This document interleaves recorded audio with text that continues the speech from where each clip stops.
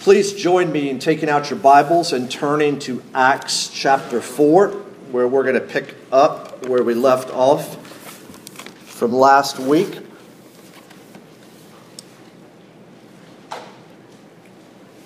Earlier this week, I read a helpful article by Dale Ralph Davis. Those of you in the women's Bible study know how indebted many of us are to the former Old Testament professor at Reformed Theological Seminary in Jackson and current pastor of teaching down at First Presbyterian in Columbia, South Carolina. But he was speaking of studying the Scriptures and how we need to just beg God to show us the truth. Well, he encouraged me and others to come to His Word and beg Him, to plead with Him, to reveal Himself. Otherwise, these are just words on a page.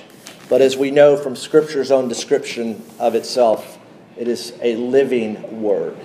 So let's go to the author of this living Word and ask, beg, plead for His help. Heavenly Father, we give You thanks and praise for preserving this, Your Word, the Holy Scriptures, for Your people. Oh God, they would be just words on a page apart from the illuminating work of the Holy Spirit. Father, we need the author of this book to open our eyes to see the truth, to open our ears to hear the truth, open our minds to know the truth, open our hearts to embrace the truth, and open and strengthen our hands to live out Your truth. Father, be pleased to meet with Your people. Open our blind eyes, open our deaf ears, we pray. In Jesus' name, amen. Well, a number of years ago, I was very sad that a landmark in northern Kentucky was torn down. Most of you didn't realize it, but several times a day, a week, you passed right by this landmark on I-71, 75, just north of Buttermilk Pike in Fort Mitchell. Do you know what landmark I'm talking about? The Drawbridge Inn. Yes, it is no more. It's an empty space waiting for redevelopment. Well, in its latter years, the Drawbridge Inn hosted military reunion after military reunion after military reunion. You would drive by the Drawbridge Inn and you would see a sign on their marquee saying that this ship or this unit was meeting here. And to be sure, it was a central location in the United States for men and indeed women to come from all over and to be together. And when I would walk through the lobby on various occasions and see generally older men with one another, you could see that there was indeed lifelong friendships there that were forged out of shared experiences that go all the way from the mundane of their daily routine to the rigor of training to the intensity of combat. You could see it on their faces, deep, lifelong friendships forged from a common experience. Now, in our text today, we will see the depth of relationship that people in the church have with one another, which comes from a shared experience. Here we are in Acts, looking back at our history and moving forward in our mission. Acts, once again, is our history, and knowing our history, who we are and where we've been, and being thankful for our history is a necessary component as we move into the future. In Acts, we are all given a front row seat to see how Jesus kept His promises to build His church and to be with His church now through the personal presence and power of His Holy Spirit. The book of Acts, these 28 chapters here, are given to inform us and to strengthen our faith, to remind us, because we often forget, that Christianity is grounded in what God has done in history, His acts. Acts reminds us that at the core of the gospel is good news. Every other religion is good advice how to get right with God. Christianity is good news as to what God has done for us to get right with Him. Last week, when we were in Acts chapter 4, verses 23 through 31, we saw a model prayer, a prayer of praise, a prayer of petition, and a prayer of recognition, where the church recognized the connection between their weakness and God's strength, their present situation and the promises of Scripture, and between their outward circumstances and their inward hearts. And you see that God answered prayer for boldness to continue preaching Jesus, to continue proclaiming the gospel. Well, here in our text today is a second brief overview of the common life of believers and a summary of the inner life of the church. And a few weeks ago, we looked at Acts chapter 2, verses 42 through 47, and we asked the question, what in the world is the church? We saw that the church is a community that worships God and welcomes one another. We saw that the church looks upward in worship, inward in welcome, and as worship and welcome are done, there's an outward movement in witness. And as it ties in today with today's text, we see that the church is a loving community, a learning community, a loving community, a worshiping community, and a witnessing community. The church is indeed a family. Join with me now as I read verses 32 through 37. Actually, let me begin in verse 31. Acts chapter 4, verse 31. And when they had prayed, the place in which they were gathered together was shaken, and they were all filled with the Holy Spirit and continued to speak the word of God with boldness. Now the full number of those who believed were of one heart and soul. And no one said that any of the things that belonged to him was his own, but they had everything in common. And with great power the apostles were giving their testimony to the resurrection of the Lord Jesus. And great grace was upon them all. There was not a needy person among them. For as many as were owners of lands or houses sold them and brought the proceeds of what was sold and laid it at the apostles' feet, and it was distributed to each as any had need. Thus Joseph, who was also called by the apostles Barnabas, which means son of encouragement, a Levite, a native of Cyprus, sold a field that belonged to him and brought the money and laid it at the apostles' feet. Luke, the author of Luke and the author of Acts, wants us to know that the life together of the church had two defining characteristics. The church was united and the church was generous. First, we see that in the church there was unity of heart. Look with me again at verse 32. Now the full number of those who believed were of one heart and soul. And no one said that any of the things that belonged to him was his own, but they had everything in common. They were of one heart and soul and had everything in common. One heart, unity at the fundamental core of a person, the center of a person's life. And one soul, a proverbial expression for that one spirit that is found among friends. They had everything in common. And here, when you get to the original language, you get the word koine. For those of you may be familiar with that, it's Koine Greek, the common Greek of the day, and it's where you get koinonia, fellowship. And so when you think about fellowship, at its heart is a common life, a common belief, a common faith. Now let's explore this unity for a moment. Let's think about the force behind the unity. Well, what would be the cause of this unity? What is it that brought these people together? Well, of course, it's the work of the Holy Spirit. That's what we've been seeing in Acts.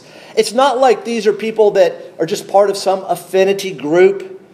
They like the same things, the fly fishing group, the needlepoint group, the bicycle racing group. It's not an affinity group. It's rather a spiritual unity. Because you remember what happened at Pentecost was the reversal of Babel, where at Babel the people were scattered. And here at Pentecost, people are gathered and brought together. If you look at chapter 2, verse 47, and the Lord added to their number day by day those who were being saved. See, God was saving them and He was adding them. He was bringing them, gathering them into the church by the powerful work of the Holy Spirit. So that's the force behind the unity. Well, what's the foundation of the unity? Notice, now the full number of those who believed. Those who believed. You see, the foundation of the unity is doctrine. And what did they believe? They believed the gospel. They believed the gospel as proclaimed by the apostles. We've seen Peter preach and people believe the gospel. That's that message about God, about man, about sin, about Jesus Christ, and a summons to faith and repentance. The gospel as news. And as we've been saying, what do you do with news? What do you do with news?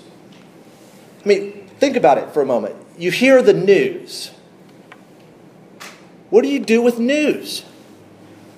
You believe it or you don't believe it. You believe it or you disbelieve it. And that news, that good news, that gospel is focused on Jesus Christ, His life, His death, His resurrection. And interestingly, the apostles preached the gospel, the good news, where? From the Old Testament scriptures, as they lined up the scriptures with the life and death and resurrection of Jesus. This unity of doctrine, of belief, there was real unity, but there was not uniformity in the church. In other words, there were no Christian clones. Remember in 1 Corinthians chapter 12, Paul writes to the church saying that there are different gifts, but the same Spirit. There are different kinds of service, but the same Lord. There are different kinds of working, but the same God. There's a unity of belief. Now, what is that focus of the unity? There's the force, the work of the Holy Spirit, the foundation, the doctrine, the gospel. And the focus is Jesus Christ. They were all united as to who Jesus is. He is the Savior. He is the Lord. They had their eyes fixed on Jesus. They were united in Christ. And Paul, the apostle, who at this time is going to be one who is persecuting the church. He's not yet come to faith in Christ, but he will expand and drill down deep on the blessings of what it means to be united by faith in Christ and united to one another. Early in my days as a young naval officer in Norfolk, Virginia, a Bible study or a men's Sunday school class that I was a part of worked through the book called The Pursuit of God by A.W. Tozer. And in it, Tozer says something that I still remember. He says this: has it ever occurred to you that 100 pianos all tuned to the same fork are automatically tuned to each other? They are of one accord by being tuned not to each other, but to another standard to which each must individually bow.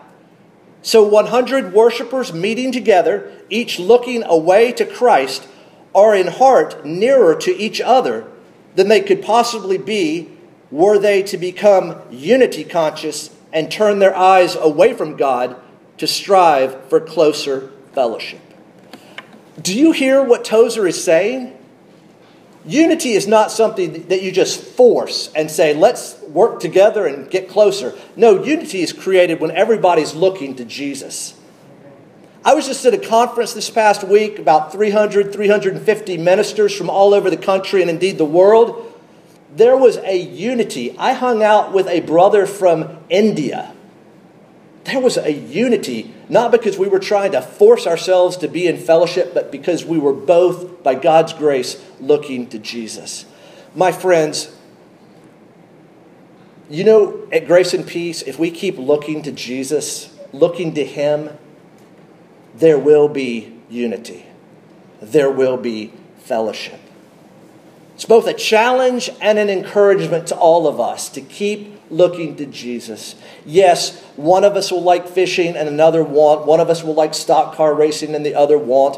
One of us will like this, that. But there will be unity in Christ. And you notice that this is in an atmosphere, an overall atmosphere of great power and great grace.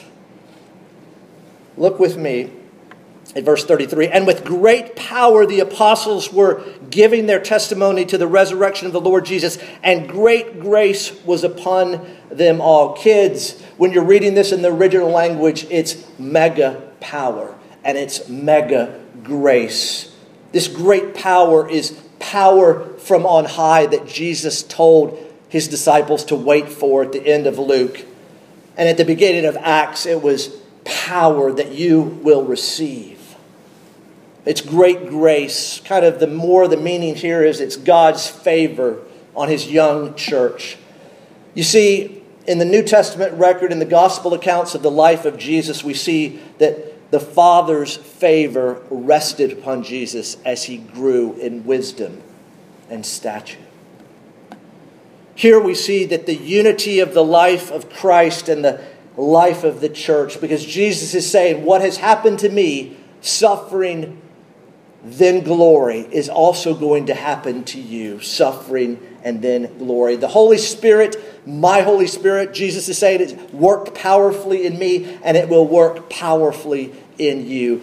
The body of Christ and Christ, the head of the church, in union and communion. You see, the church is made up of people who are united, who have one heart and soul, and have everything in common. And one particular manifestation of their oneness of heart and their commonality of life that Luke wants us to know is that they shared material possessions. The church that was united was also generous. And so there's a second defining characteristic of the church's life together: generosity. And we see that in verses 34 through 37. Now, what is their attitude toward possessions? Well, back to verse 32, that expression, in common.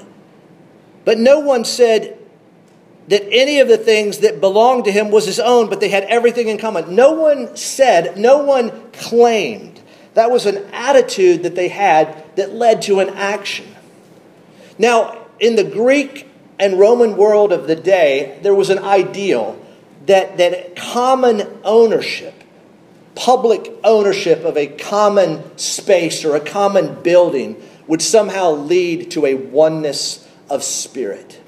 But in Acts, what we see is the oneness of the Spirit leads to common ownership. We read later that there was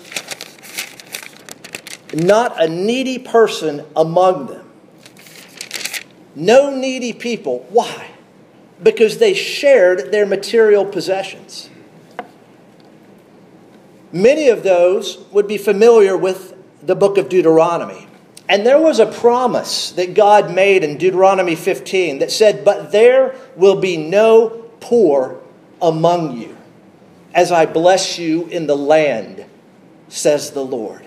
You see, that promise that there will be no poor among you is being fulfilled.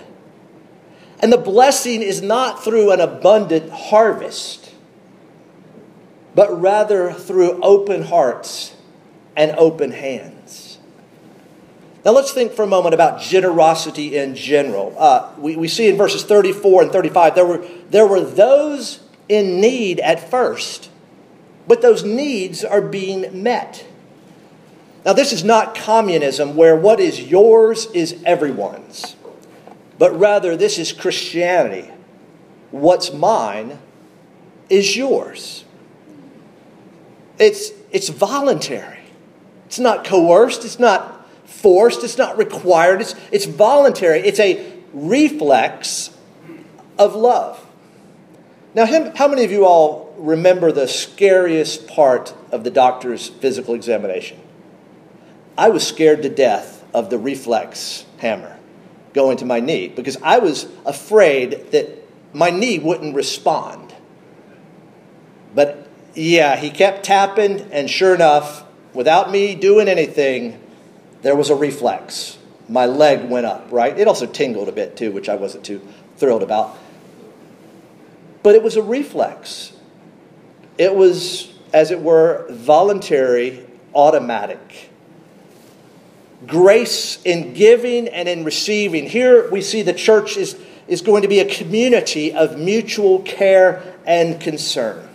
So generosity in general, but then Luke speaks of generosity in particular, and he uses the example of Barnabas, and we see that beginning in verse 36.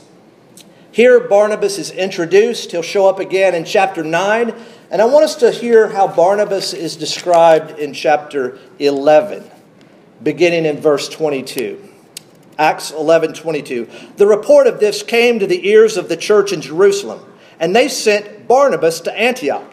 And when he came and saw the grace of God, he was glad, and he exhorted them all to remain faithful to the Lord with steadfast purpose.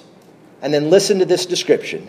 For he was a good man, full of the Holy Spirit and of faith. And a great many people were added to the Lord. The apostles gave Barnabas a nickname, Son of Encouragement. And we see that he lives up to that nickname, as Paul will write about him in his letters and in Acts.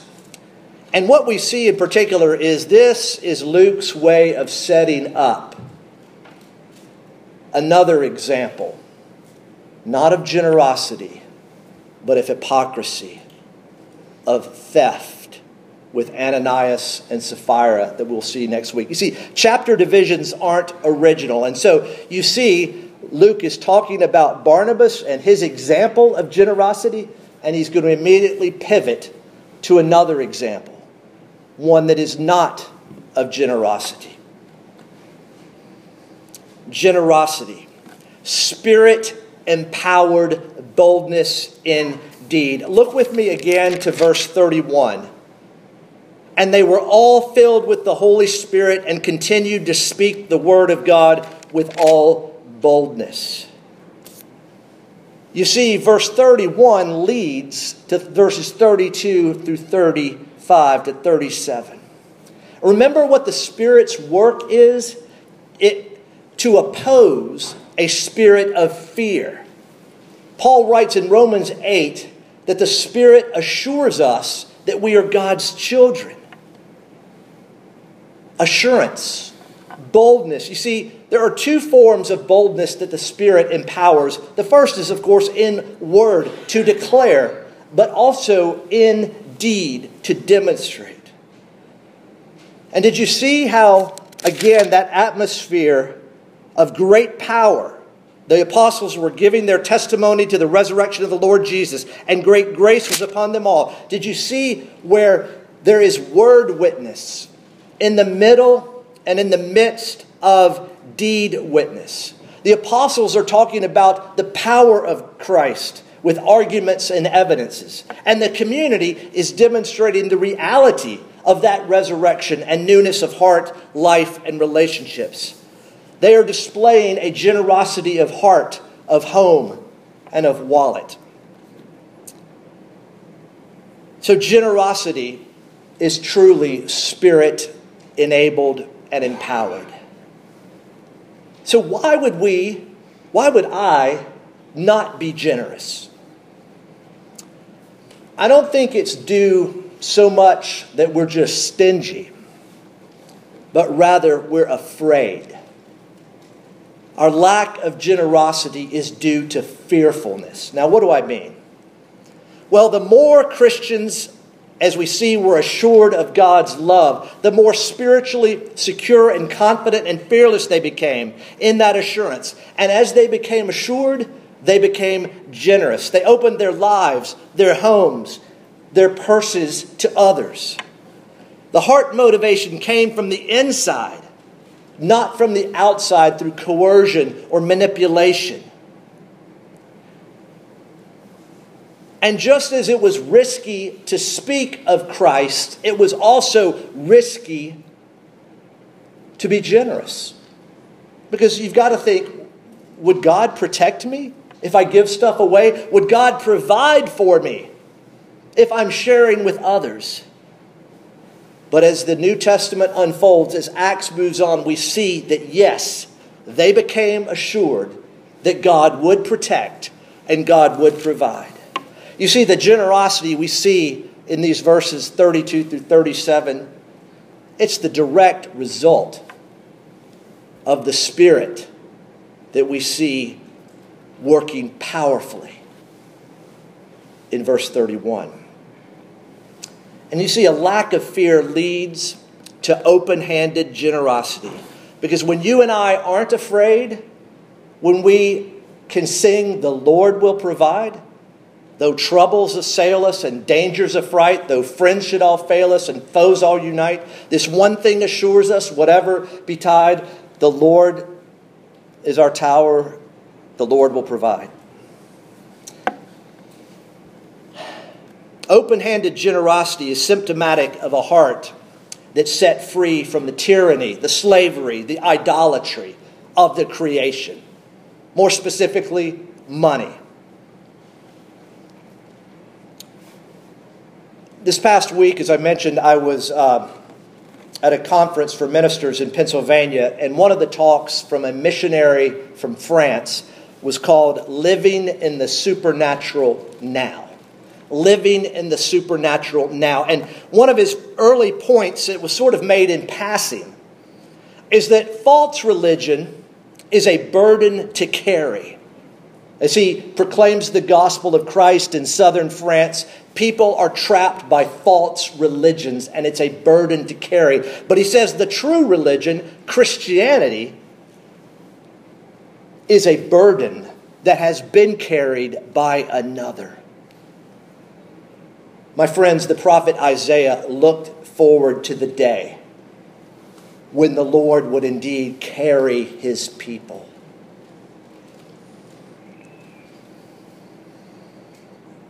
So, do we build people up with this truth of that burden-bearing Christianity? Do we build them up spiritually, physically, as much as we hope to maybe build programs and maybe one day to build a building? I mean, is there a capital campaign of sorts going on for you to strengthen and build up one another? Ask yourself this question. Who, and put a name in the who, are you right now, yesterday, today, and tomorrow? Who are you building up in the faith by sharing your faith with them? What we see in Acts 4 is the sharing of faith. So here, in this passage, is the church's common shared experience of encountering the grace of God. It's the second summary of the church's life that is centered upon their life together in fellowship with one another. The church is a new family defined not by natural birth, but rather supernatural birth and adoption. Here we see the corporate nature and character of Christianity. No one can read the Bible in general and Acts in particular and come away with the idea that the Christian life is just Jesus and me.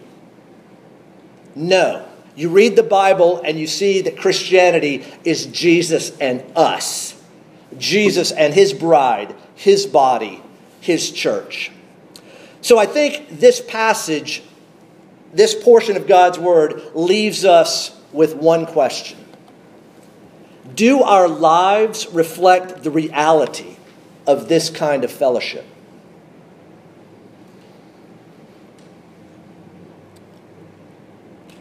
If it's not, which I could pretty much assure us that in one way or another it's not, the answer is not to look deep within us, but rather to look outside of ourselves to another, to not look down and in, but to look up and out.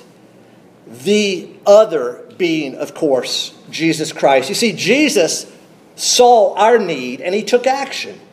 He's the one who took selfless, sacrificial, and voluntary action on our behalf. He is the one, as we heard earlier, who though he was rich, became poor so that through his poverty we might become rich.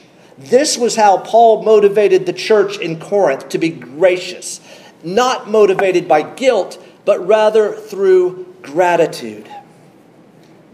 My friends, our life together, true Christian fellowship, is costly and it's not easily attained.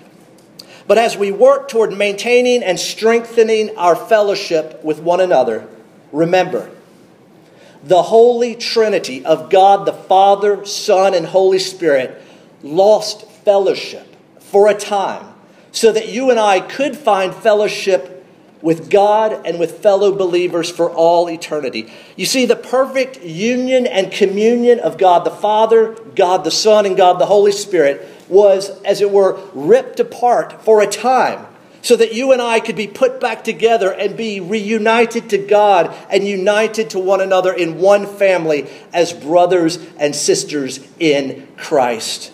My friends, the high cost of fellowship, the entrance fee, the membership dues has been paid in full.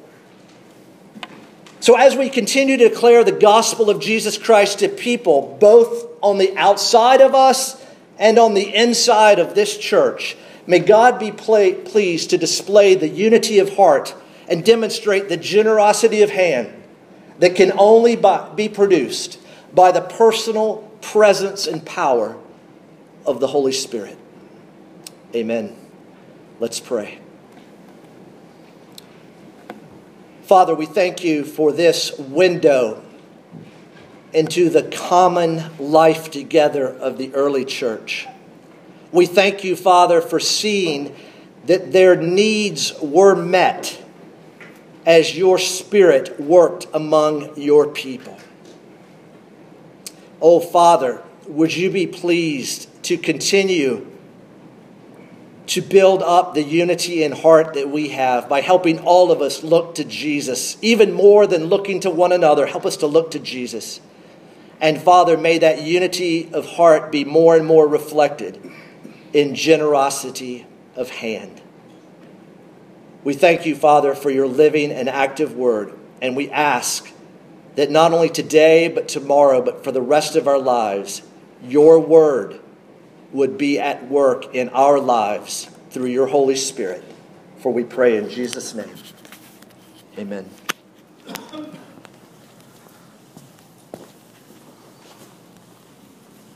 We are indeed united.